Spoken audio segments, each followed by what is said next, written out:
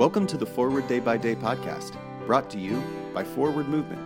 We're glad you're here and hope you'll share us with your friends.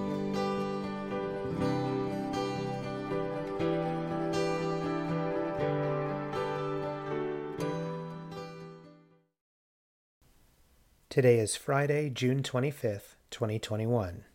Our scripture reading is Luke chapter 22, verses 33 and 34. And he said to him, Lord, I am ready to go with you to prison and to death.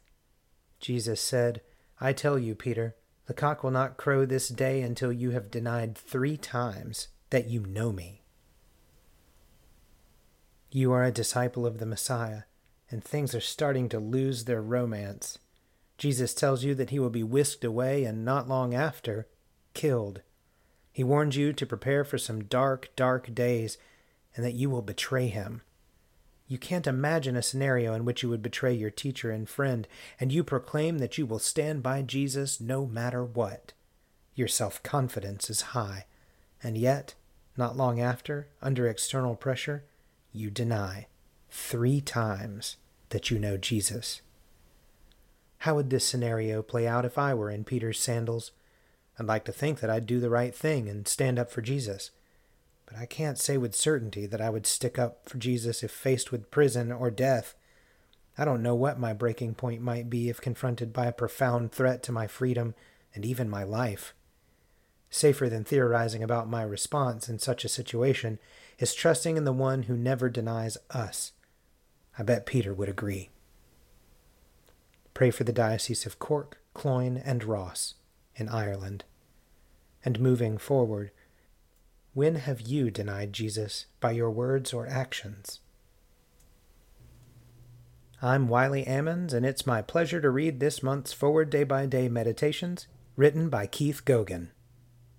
A prayer attributed to St. Francis. Let us pray. Lord, make us instruments of your peace. Where there is hatred, let us sow love.